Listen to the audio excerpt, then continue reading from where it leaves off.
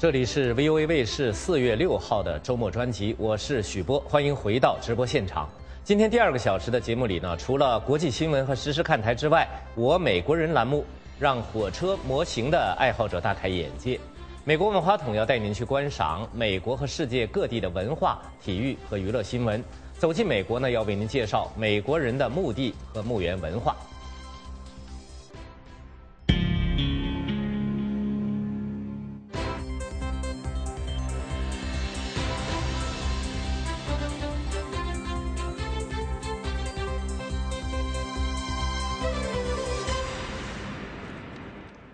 我们先来关注国际新闻。叙利亚总统阿萨德说，土耳其总理埃尔多安就叙利亚反政府运动说谎。电视广播披露了本周早些时候阿萨德对土耳其记者的讲话。阿萨德说，土耳其和约旦让叙利亚反政府军在两国的国土上接受训练，那是在玩火。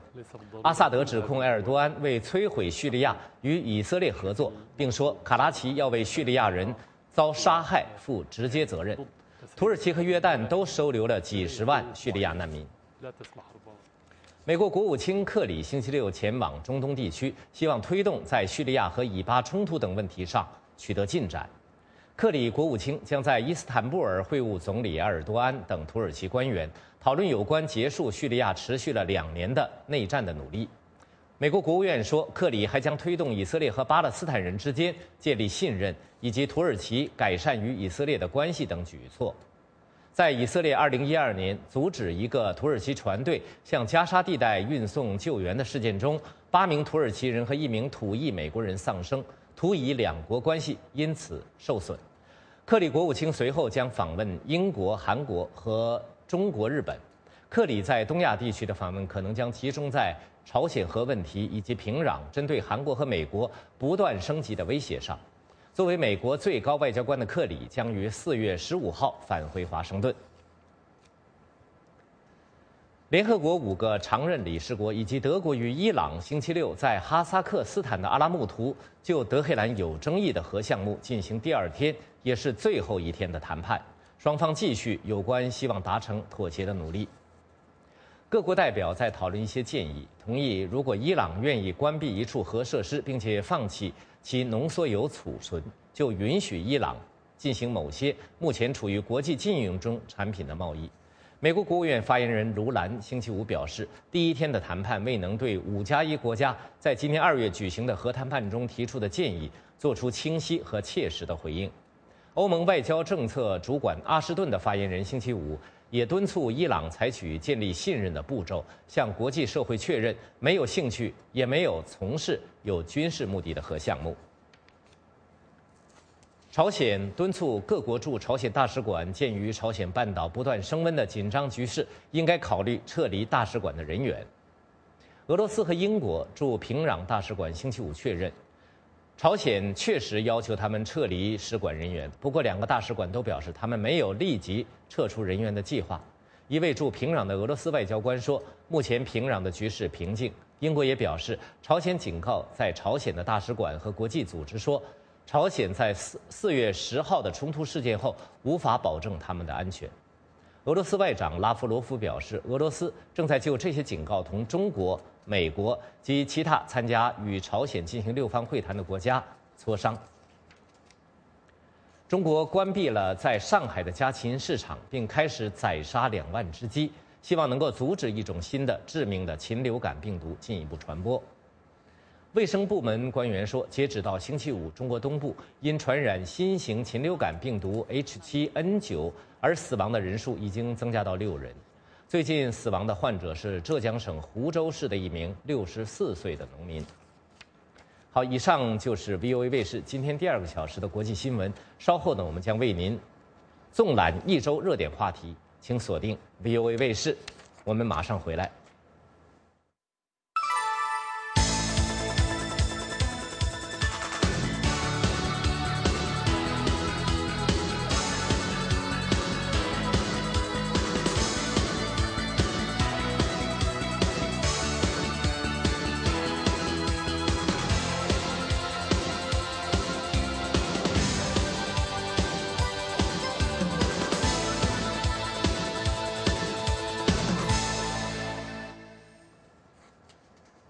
美国之音的 VOA 卫视，接下来的时事看台栏目呢，要为您纵览一周来的热点新闻，阐述事件的来龙去脉。联合国大会首次通过了一项全球武器贸易条约，这个条约的目的是防止武器落入恐怖分子和战争罪犯手中。请看报道。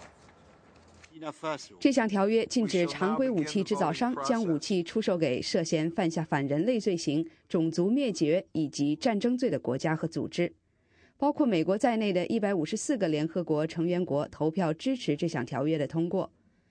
欧盟常驻联合国代表托马斯·马尔哈丁说，该条约将有助于维护世界和平。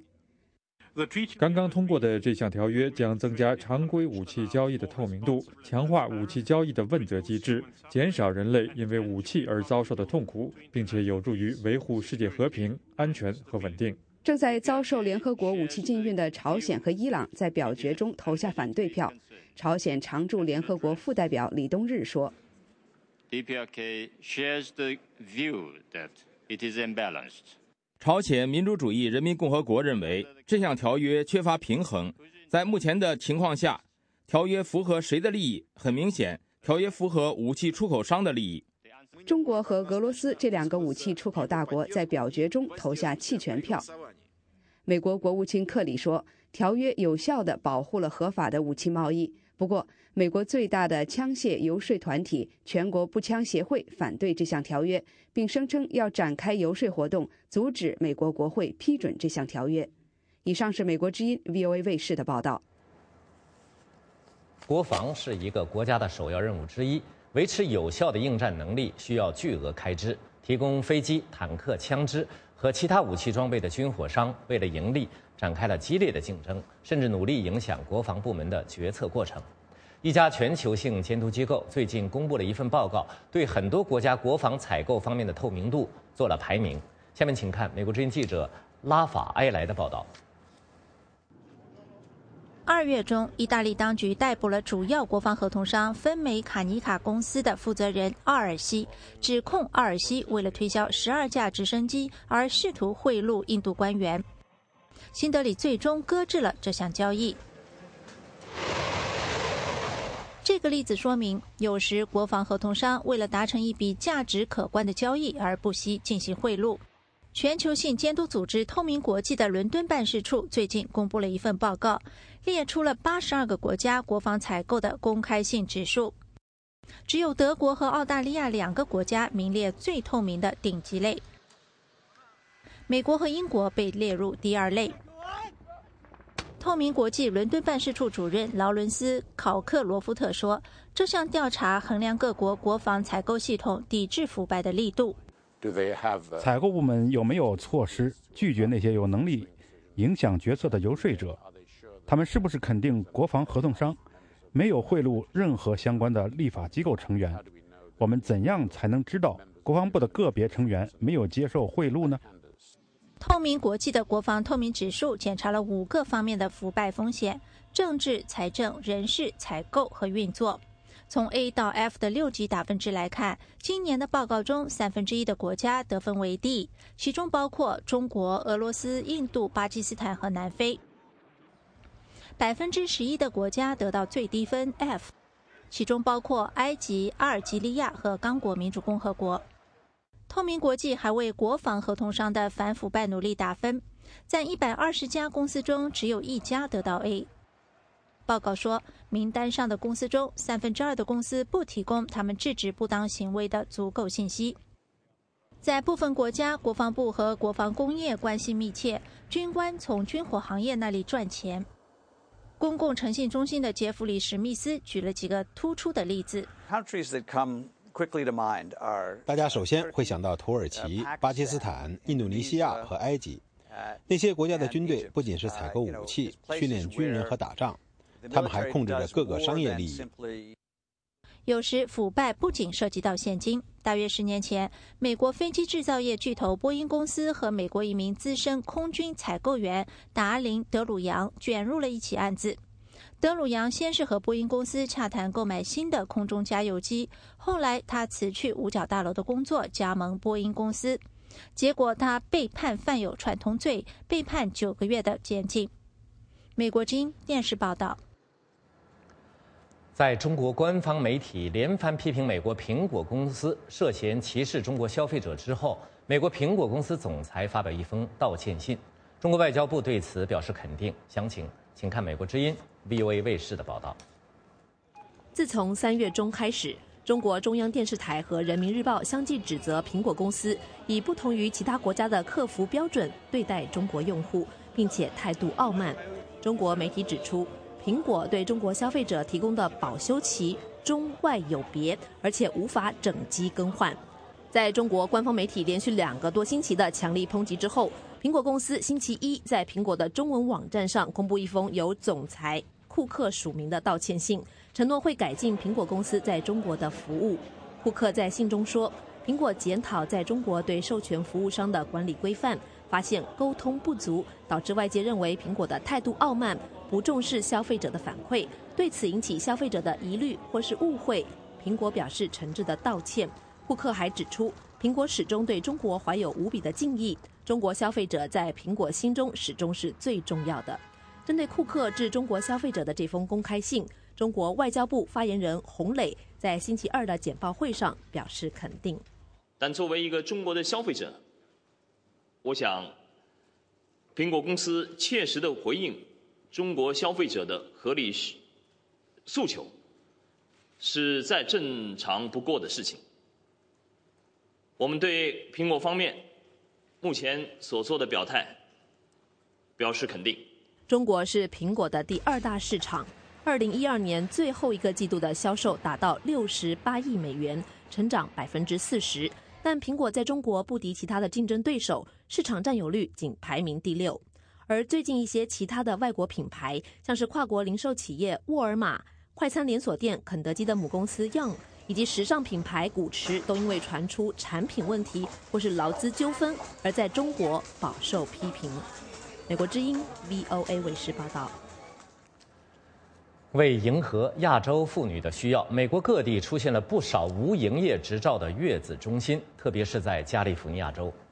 洛杉矶地方官员正在打击这类声称可以使新生儿获得美国国籍的月子中心。美国之音记者麦克·奥沙利文从洛杉矶发回的报道。最近，洛杉矶郊区蒙特利公园社区的一家无牌月子中心被迫关闭。这是在加利福尼亚州众多月子中心中的一家，他们通过互联网广告来吸引身在亚洲却希望孩子在美国出生的孕妇。根据美国宪法的规定，在美国出生的婴儿可以获得美国国籍。加州大学河边分校的移民政策专家莱马克里斯南说，来美国生育并不非法。美国政府可以制定一项法律，明文规定，如果当事人的目的是来美国生育，他们不得进入美国。现在并没有法律明文禁止来美国生孩子。但是当地官员说，这些中心是无照经营，并且在当地是非法的。洛杉矶附近的奇诺冈市地区当局也对此类机构进行取缔。以律师米切尔为首的一些居民向市政府表达不满。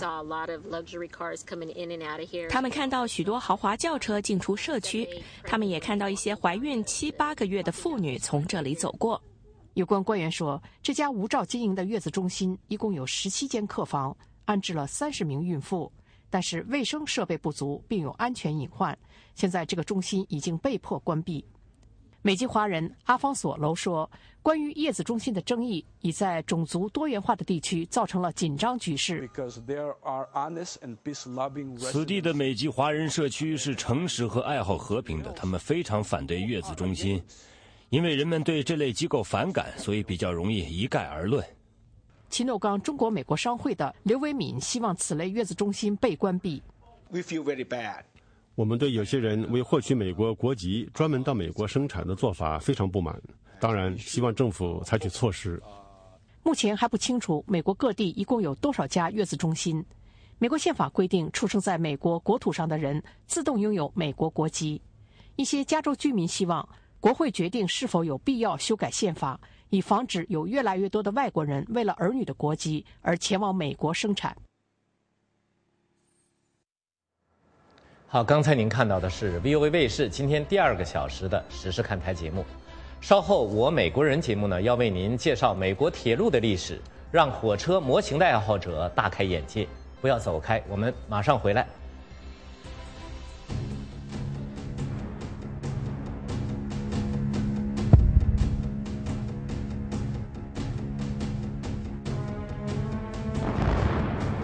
说你不能这么无为的死，你是研究历史的，你可以用自己的笔来把真相告诉老百姓。国保的官员他们会甚至从那个北京飞到我的老家那个四川。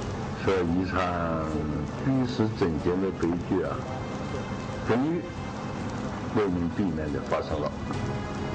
江泽民主持一个军委的会议，如果这个书出来，我们将按扫黄。修公事意味着什么呢？意味着被抓着手比这个枪，说把这样的反党、反革命、乱军的作品赠送、传播、散发。好，欢迎继续收看 VOA 卫视。现在是我美国人栏目。田纳西州城市查特鲁加曾经是美国东部的铁路运输中心。1970年代以后，这个功能逐渐衰落，火车站也因此而停用。当地的一群火车模型爱好者呢，用自己特殊的方式保存着城市曾经拥有的荣耀。他们用成比例的模型，精确再现了作为铁路枢纽的查特鲁加。一列列精致的火车模型在其中持续运转。完成这项工作需要包括电气、机械、建筑、景观设计等多方面的技能。火车是怎么叫唤的？对了 ，choo choo。哪里的火车叫声格外出名？田纳西州的查特努加一定排得上号。查特努加 choo choo 这首歌从1940年起就传唱开了，它早已经成了爵士乐的经典曲目。因为地理位置居中，查特努加在20世纪初成了铁路枢纽。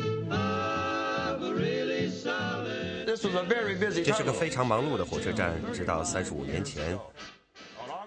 从那个时候起，火车站就关闭了，门锁上了，窗子封上了，一切都结束了。忘了这一切吧。其实这座城市没有忘记过去的荣耀。当年的站房改造成了酒店，一群有心人还用特殊的方式保存了城市遗产。他们还原了鼎盛时期的查特努加。模型是按照城里当时铁路和建筑的实际比例建造的。这个建筑就是初出火车站，我们正是在这里拍摄。查特努加模型火车俱乐部从1963年就开始建设这座仿真城市。毫无疑问，这是项大工程。麦克和卡尔都是俱乐部的骨干成员。我们这个choo choo模型当时建成的时候，是世界上最大的对公众开放的模型。很多项目花了几十年的功夫，才有了你今天看到的模样。在这个模型里，我们可以看到城市丰富的景观。光是更新这些绿色植物就花了5年的时间。我们用新型的泡沫材料更换了从前的植物和灌木。模型再现了查特努加一带的很多地方特色。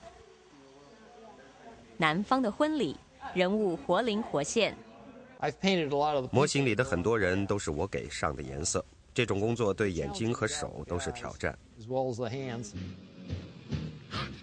离办婚礼的教堂不远就是一片墓地，乡间俱乐部，还有人躲在树林深处酿私酒。你看到的街区里有一个咖啡店，一个理发店，还有像跳蚤市场一样的集市，什么都卖。所有这些其实都只是陪衬。模型火车俱乐部的灵魂当然是火车。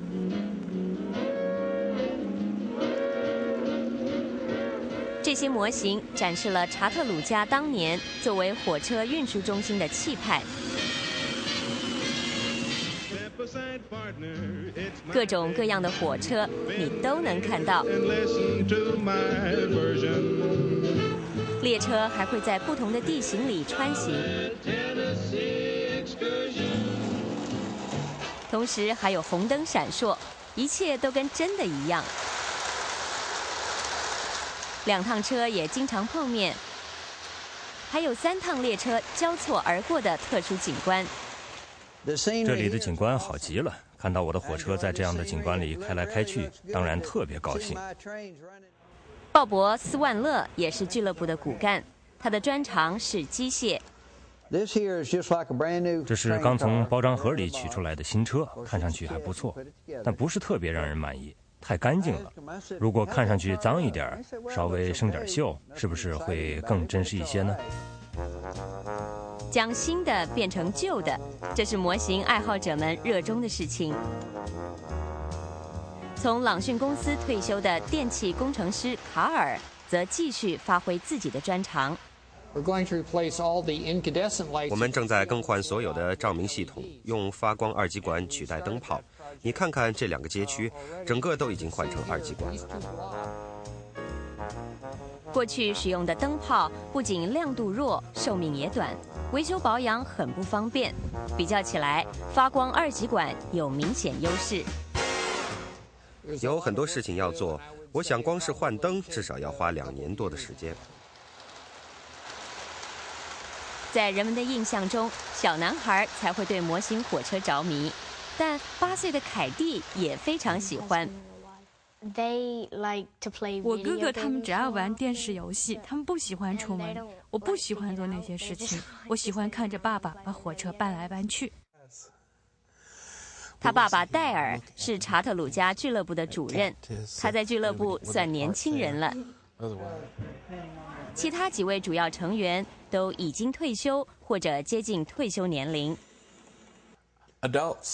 成年人喜欢模型火车，原因是我们还没有长大，我们就是喜欢大玩具。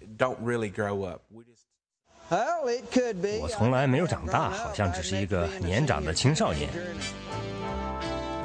火车迷们如此投入，可以想象，除了摆弄模型火车，他们的业余时间不可能再做其他很多事情了。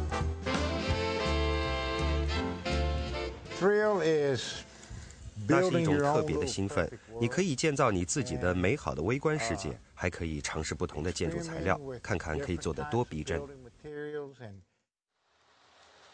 其实，不要认为这种爱好真是稚气未脱的结果。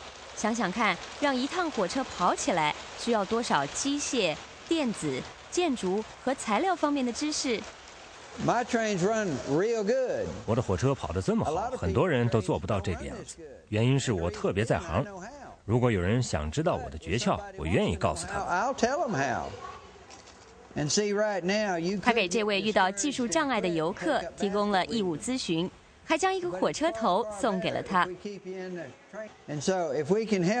我们愿意帮助你克服困难，这样你就会继续热爱火车模型，而这种爱好会让你一直做个好人。美国之音记者方正，田纳西州查特鲁加报道。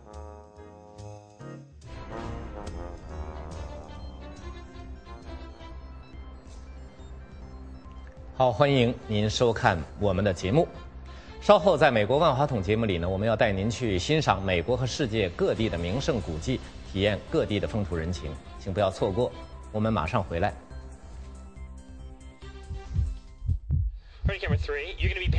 接触信息的脉动，感受时代的心跳，持续可靠的消息来源，平衡客观的新闻理念。我是樊东明，欢迎收看美国之音 VOA 卫视。拒绝偏激与炒作，倾尽全力去做。传媒精品全新打造，唯信唯实新闻天职。美国之音 VOA 卫视。美国之音的 VOA 卫视，下面是美国万花筒栏目。这个节目呢，要为您介绍美国及世界各地的文化娱乐新闻。1951年4月9号，纽约的罗森堡夫妇因为被控向前苏联秘密递交关于美国原子弹的机密，被判处死刑。那么在今天的美国万花筒节目里呢，我们回过头来看看这个判决。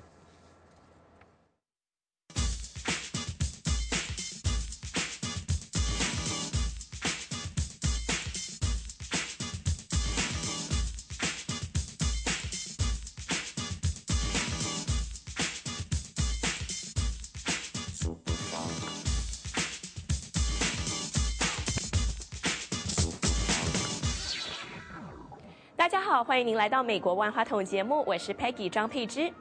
美国几乎每个男生小的时候一定都看过 G.I. Joe 卡通或漫画，玩过 G.I. Joe 玩具兵。G.I. Joe 一般翻译成美军特种部队，因此对大部分美国人来说，不管你几岁，这些小玩具兵都唤起愉快的儿时回忆。这也可能是为什么好莱坞决定把 G.I. Joe 的故事搬上大荧幕。在2009年推出特种部队系列电影第1集《眼镜蛇的崛起》，这个星期再推出第2集《特种部队正面对决 G.I. Joe Retaliation》，上映首周就在全球各地夺得票房冠军。特种部队系列电影第2集男主角布鲁斯·威利和巨石强森在洛杉矶首映会上和媒体说明这个惊险刺激的动作影片。这个影片是根据同名儿童玩具和漫画所改编而成的。正面对决这部电影开始是巴基斯坦的领导人被暗杀，街头出现混乱，特种部队进入巴基斯坦，确保核弹头不致落入恐怖分子手中。这场任务虽然取得成功，但是在同一个晚上，特种部队的扎营地点被敌方火力摧毁，只剩下几名幸存者。但是他们被陷害，被美国政府指控是他们盗取了核弹头。特种部队后来发现，白宫已经被他们的宿敌眼镜蛇所控制了。他们不仅要和敌人对抗，还面临了来自美国政府内部的威胁。特种部队的生存岌岌可危。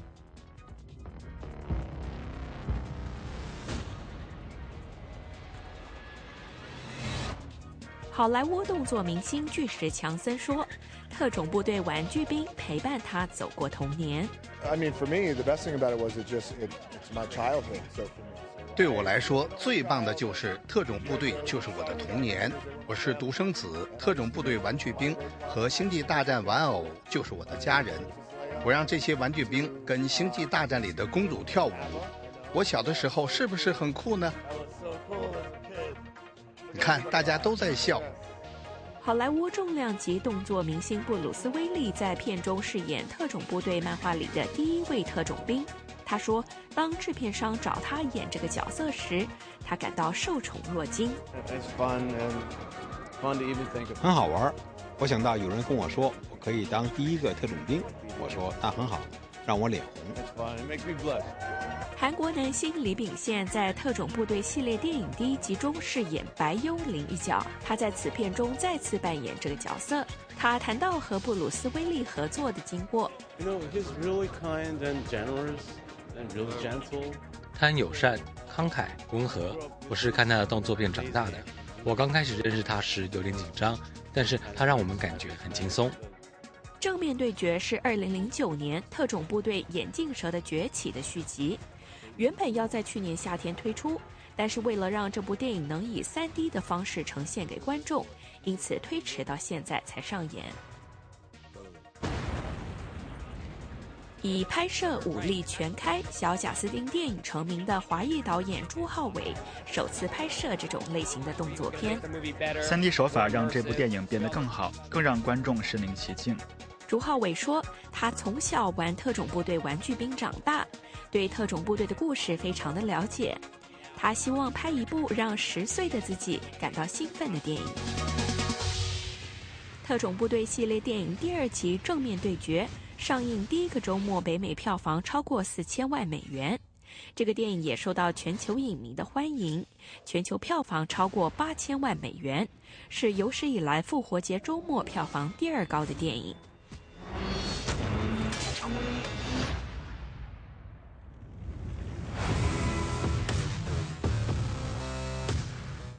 得州首府奥斯汀把自己称为是现场演奏音乐之都，对地方的音乐人才非常的支持。在最近刚结束的南方音乐节里，一位只有13岁的歌手和作曲家威廉·格莱姆出世提升。我们一起来认识这位作曲神童。在今年的南方音乐节举行期间，萨克森酒吧邀请著名的德州歌手和他们的子女一起表演。这是奥斯汀著名歌手约翰·迪·格莱姆13岁的儿子威廉的第一次公开表演。不过对威廉来说，和奥斯汀著名的音乐人聊天吃饭是件很自然的事情。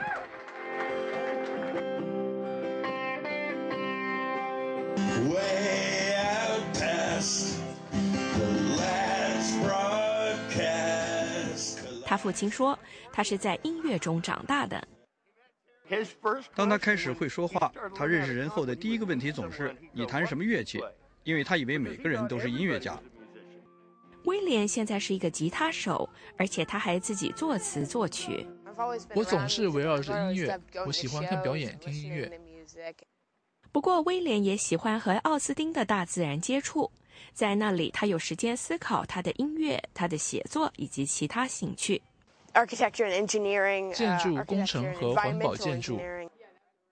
威廉已经开始在西北大学青年资优班里上这些课，但是由于他臀骨患有先天上的疾病，因此他不能和其他孩子一样参与体育竞赛活动。不能和其他同学一样运动打球不是一件容易的事，但是这让我用我自己的方式看世界，给我很多写作灵感。威廉对遭遇痛苦和虐待的人特别有同情心。他为那些在非洲战争中受苦的孩子写了一首歌。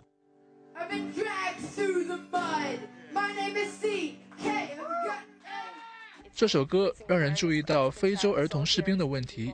那些孩子从自己家中被带走，他们被强迫拿着枪到战场上打仗。威廉说，他的父亲给他很多灵感，但是约翰·迪·格莱姆说，他的儿子天资聪颖，他几乎没有给他什么指导。我几乎没有教他什么，因为他要当个艺术家，他必须找到自己的路。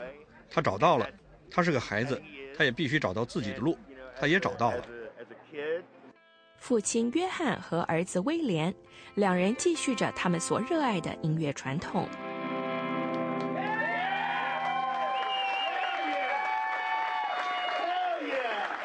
在这个星期的一周历史亮点时间，我们要回顾一个62年前的判决。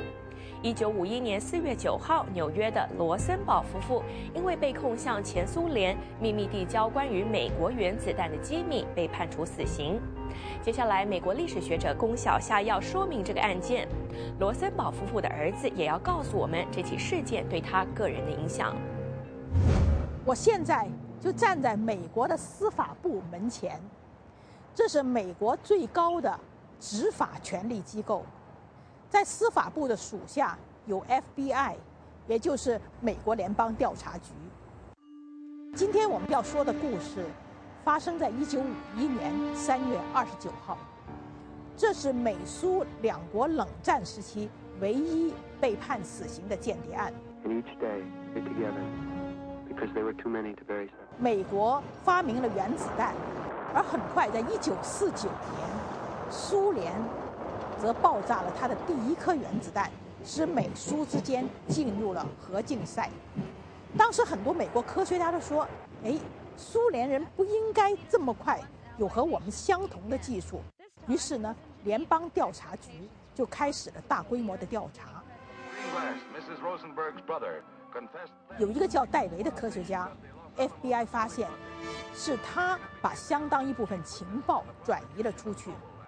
为了保护他自己的生命和他的家人，他就将他的姐姐艾瑟·罗森堡给供了出来。艾瑟·罗森堡和她的丈夫朱利亚斯·罗森堡都是住在纽约的犹太人。调查机构将这夫妇两人都抓了起来。他们跟朱利亚斯·罗森堡说，如果你将详情供出其他人，还有什么人参与这个活动的话呢，你的妻子我们可以从宽处理。可是朱利亚斯·罗森堡不肯这样做，结果呢，夫妇2人都被判了死刑。为什么这个判会判得这么重呢？从后来的证据看，当时他们并不是苏联在美国最重要的间谍，可是他们这个案子非常出名，有2件事情促使了判得这么重。第一是苏联爆炸原子弹之后，这在美国人中间引起了非常大的核恐慌。这第二呢，是1951年，我们都知道，当时美国卷入的朝鲜战争正在非常非常激烈的战斗中，大量士兵死亡，使得很多人都说要追究，说到底你们是怎么为敌人服务的。这在民情中就推动了那个陪审团给了他们最高的判刑。后来苏联领导人赫鲁晓夫在他的回忆录中说，他非常感谢这2位夫妇为苏联勇敢的工作。可是呢，很多法律专家说，朱利亚斯·罗森堡固然这么做了，艾瑟·罗森堡却不见得这么深的卷入了间谍案，他被判死刑是不应该的。那么到现在呢，这个问题还是经常被争论的一个议题。而他们夫妇俩有2个孩子，这2个孩子后来被人收养，也改了名字。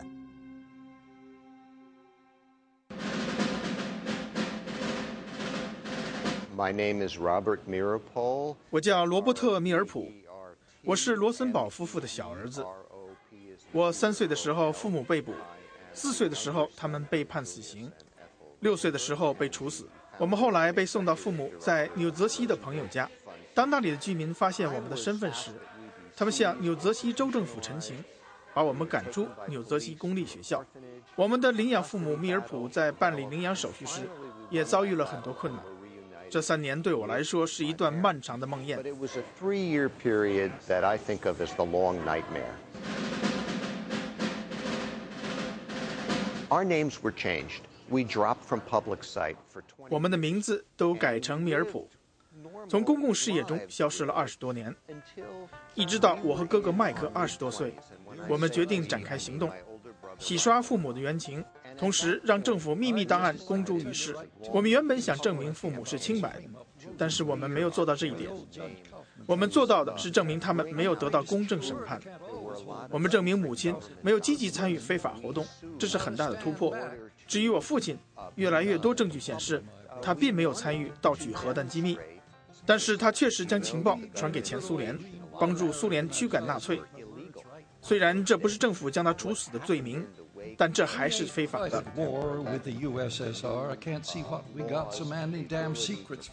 如果你清楚我父母案件的细节，你就会知道当时的政府采取很多非法手段。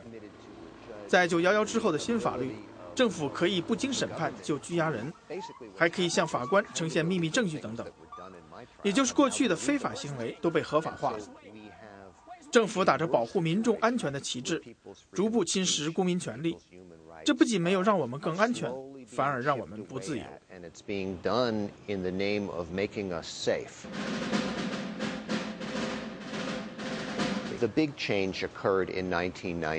我在1990年创办罗森堡儿童基金会是一个转折点。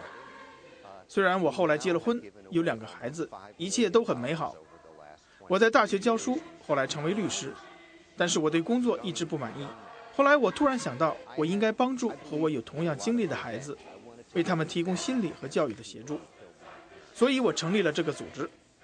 我年轻的时候一心想要报仇，特别是针对那些杀害了我父母的人。但是展开罗森堡儿童基金会的工作之后，我有一个出口，可以表达不满情绪，但同时也帮助了别人。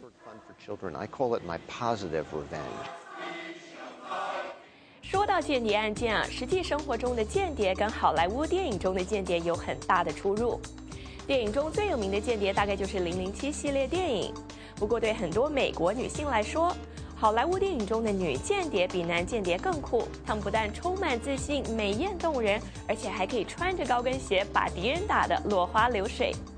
现在美国有一个高跟鞋间谍学校，在那里学员可以学习打靶、防身术、跳舞、扑克牌、调酒等各种好莱坞女间谍的技能。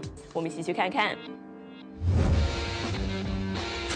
在好莱坞电影中，女间谍非同一般常人。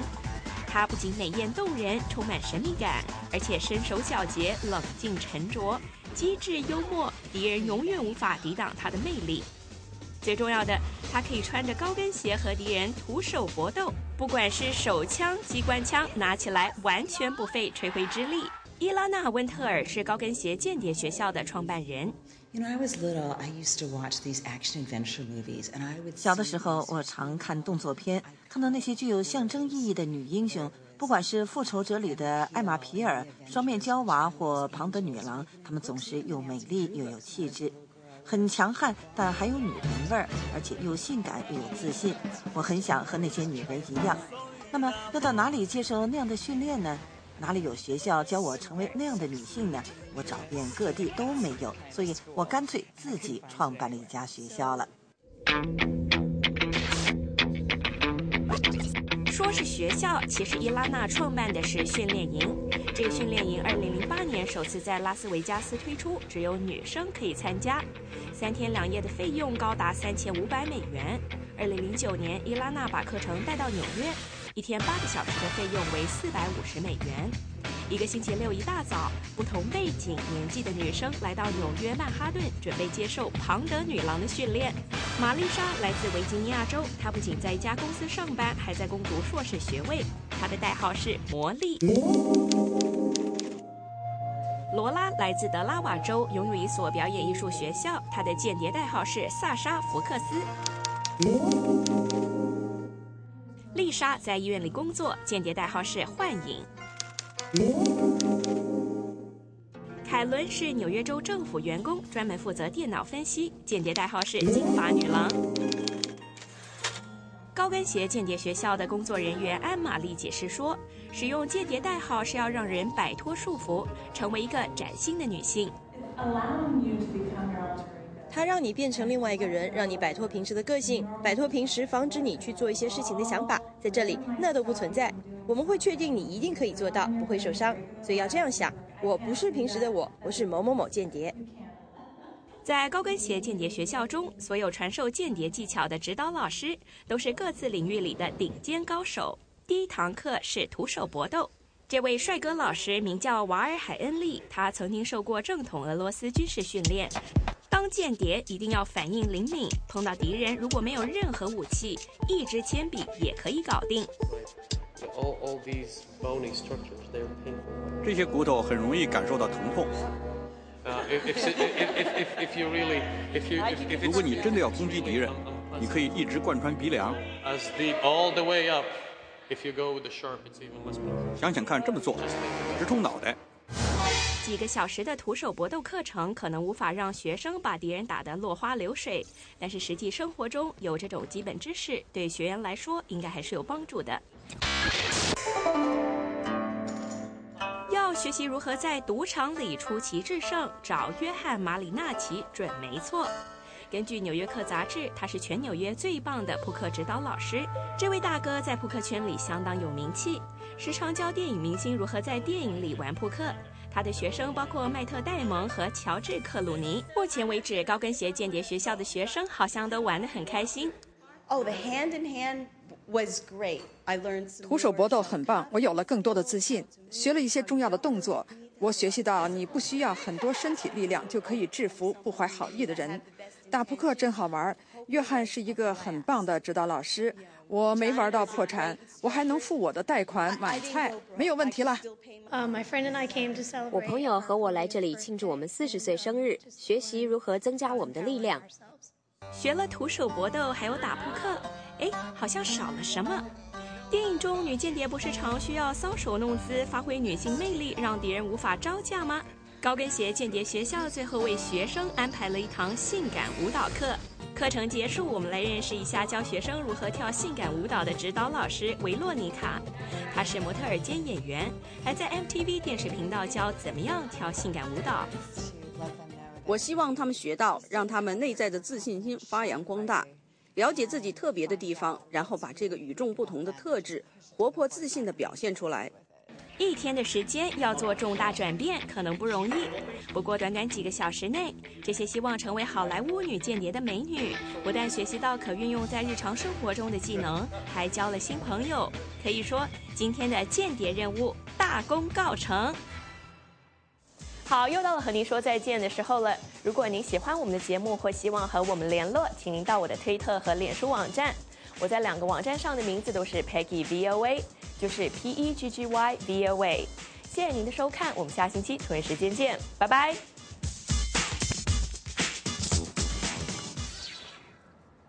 美国之音的 VOA 卫视，下面是走进美国栏目。本周呢是中国人的清明扫墓的时刻，各处坟地都挤满了大批祭祖的人群。而美国的墓园又是什么样的情形呢？在美国，大部分的墓园都有专人打理，有的呢甚至整理得像是公园一样。除了供人们悼念逝去的亲人之外，它还有些什么别的用途呢？好，走进美国节目，现在就带您去看一看。欢迎收看《走进美国》，我是陆一。一位我的美国朋友邀请我来一起野餐，按照他给我的地点，我来到了约定的地方。可是到了这里，我才发现，这里怎么是……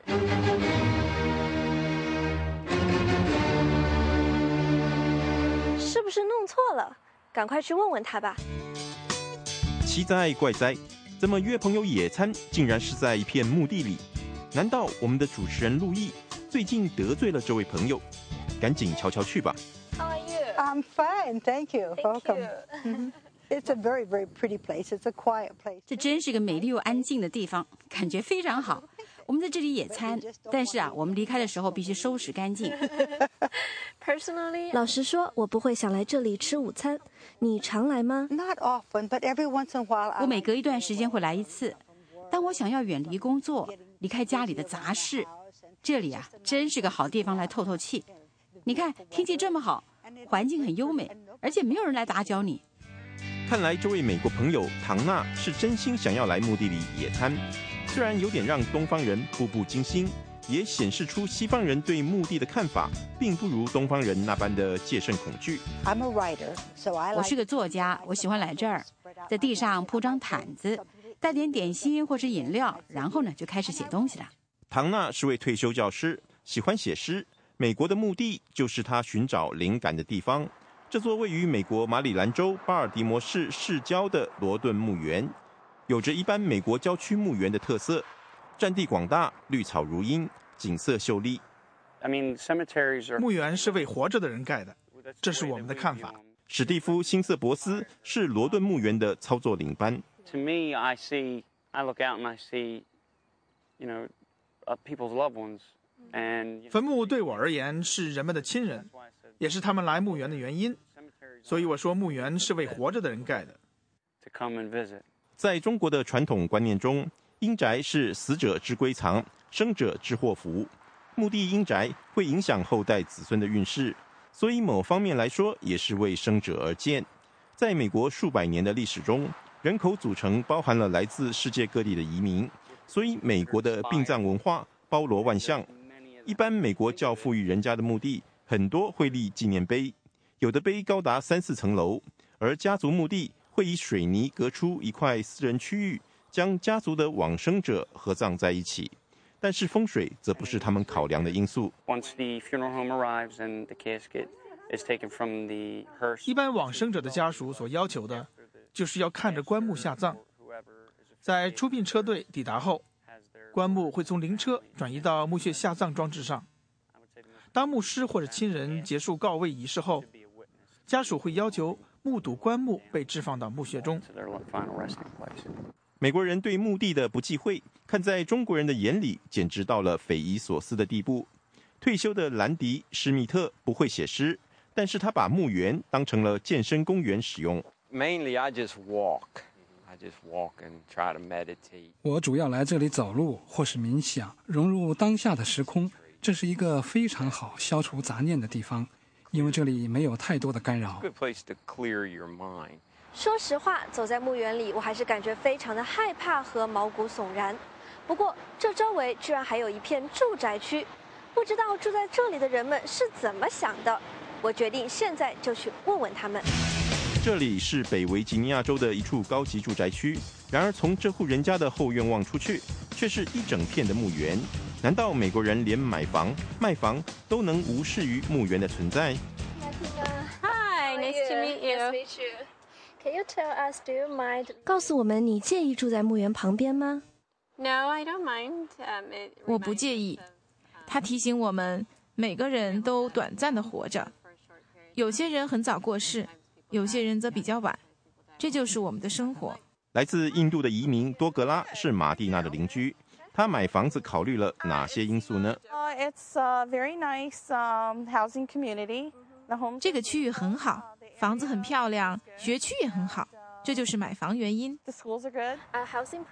墓园会影响房价吗？ Definitely not. 不会，完全没有。这里的房价大概多少？ They're over $1 million. 这里的房子都超过100万美元。Nice. 与美国流行影片中描绘的阴森恐怖、随时有僵尸出现的墓园场景完全不同。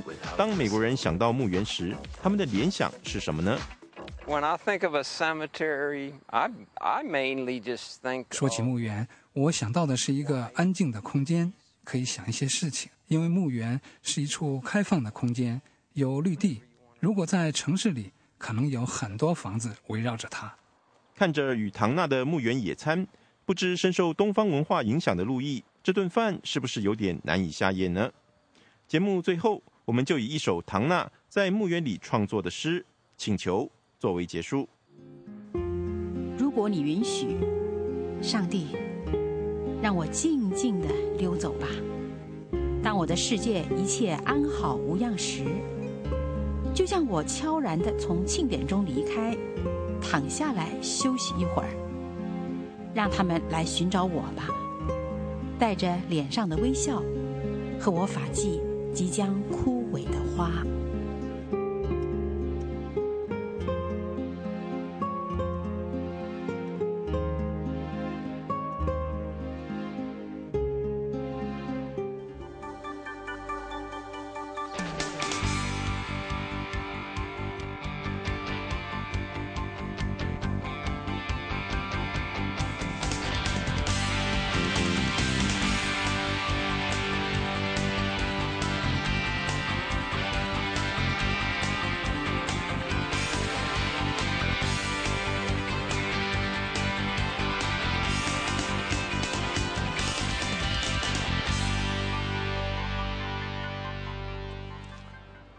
好，最后又到了学英语的时间，请看麦克和杨林教你如何说地道美语。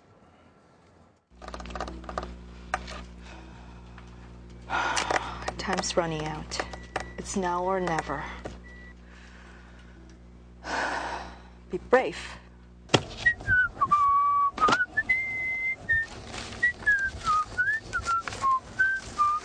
Okay, Mike.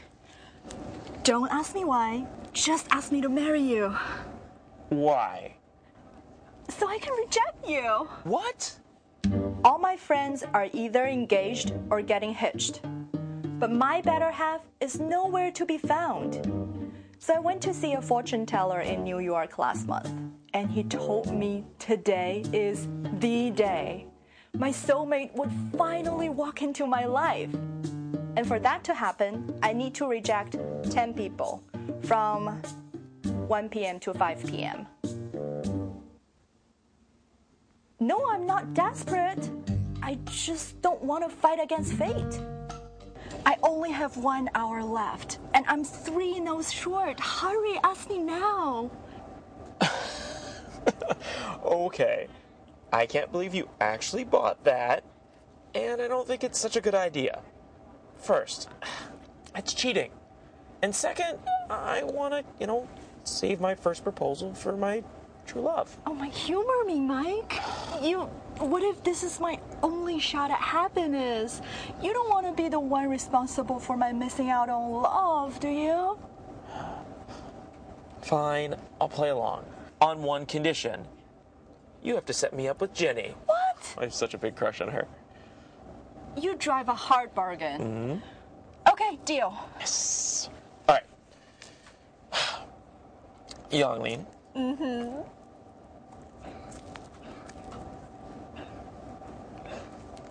Oh, I can't say it. Oh, come on. Oh, okay. Will you marry me?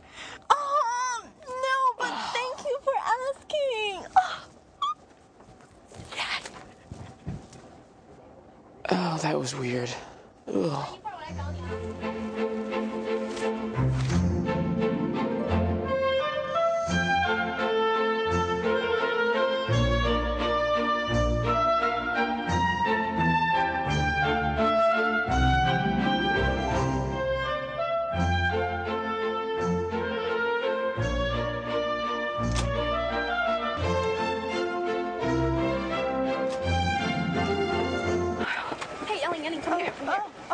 I have 2 tickets for Beyonce's concert tomorrow, and my friend is not here, so do you want to go with me?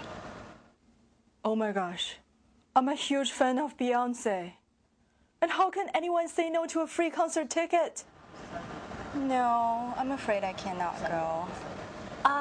Is it because I didn't invite you to my birthday party last time and you're still holding a grudge? No, of course not. I'm not that petty.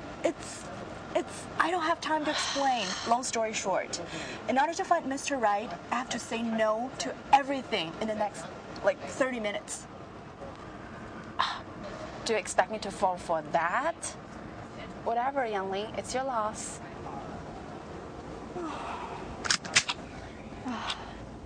Okay. Night down, 1 to go. Hello, Young Lin. Oh, hi, Kevin. I've been looking all over the place for you. I have some great news for you. No, not someone from upper management. How can I say no to the big shot? I'll seriously be pushing my luck. Kevin, could you hold it, please? Whatever good news you have for me, it sure can wait. Just pretend I'm not here for the day. No can do.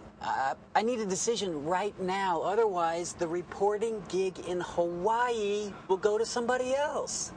Hawaii? Like the one with all the islands and the beach? Getting away from the office, drinking cocktails on the beach, and dancing with good-looking Hawaii guys, all at the company's expense? Oh, I'll kick myself later. Oh my gosh, as much as I hate to say it, I'll have to pass. I vouched for you. I guess I misplaced my trust.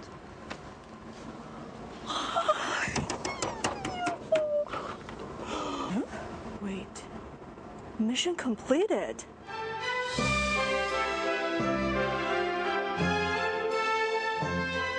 He could be here any second now.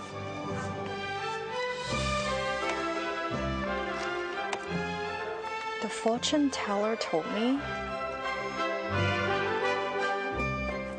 the first man that I see right after the 10th rejection will be the one. Here comes the big moment.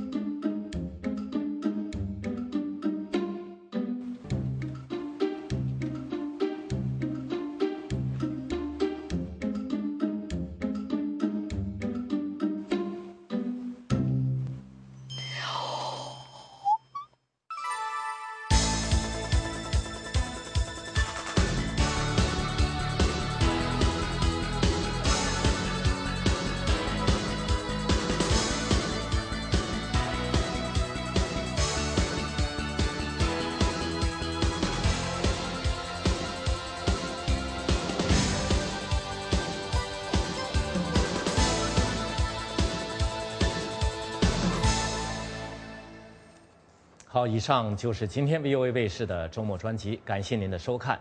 如果您对我们的节目有任何建议，欢迎您寄送电子邮件给我们，我们的电邮信箱是 voasin闻@gmail.com。提醒您，每天晚上8点到10点，请准时锁定 VOA 卫视。我是许波，祝您周末愉快。我们下个星期同一时间再会。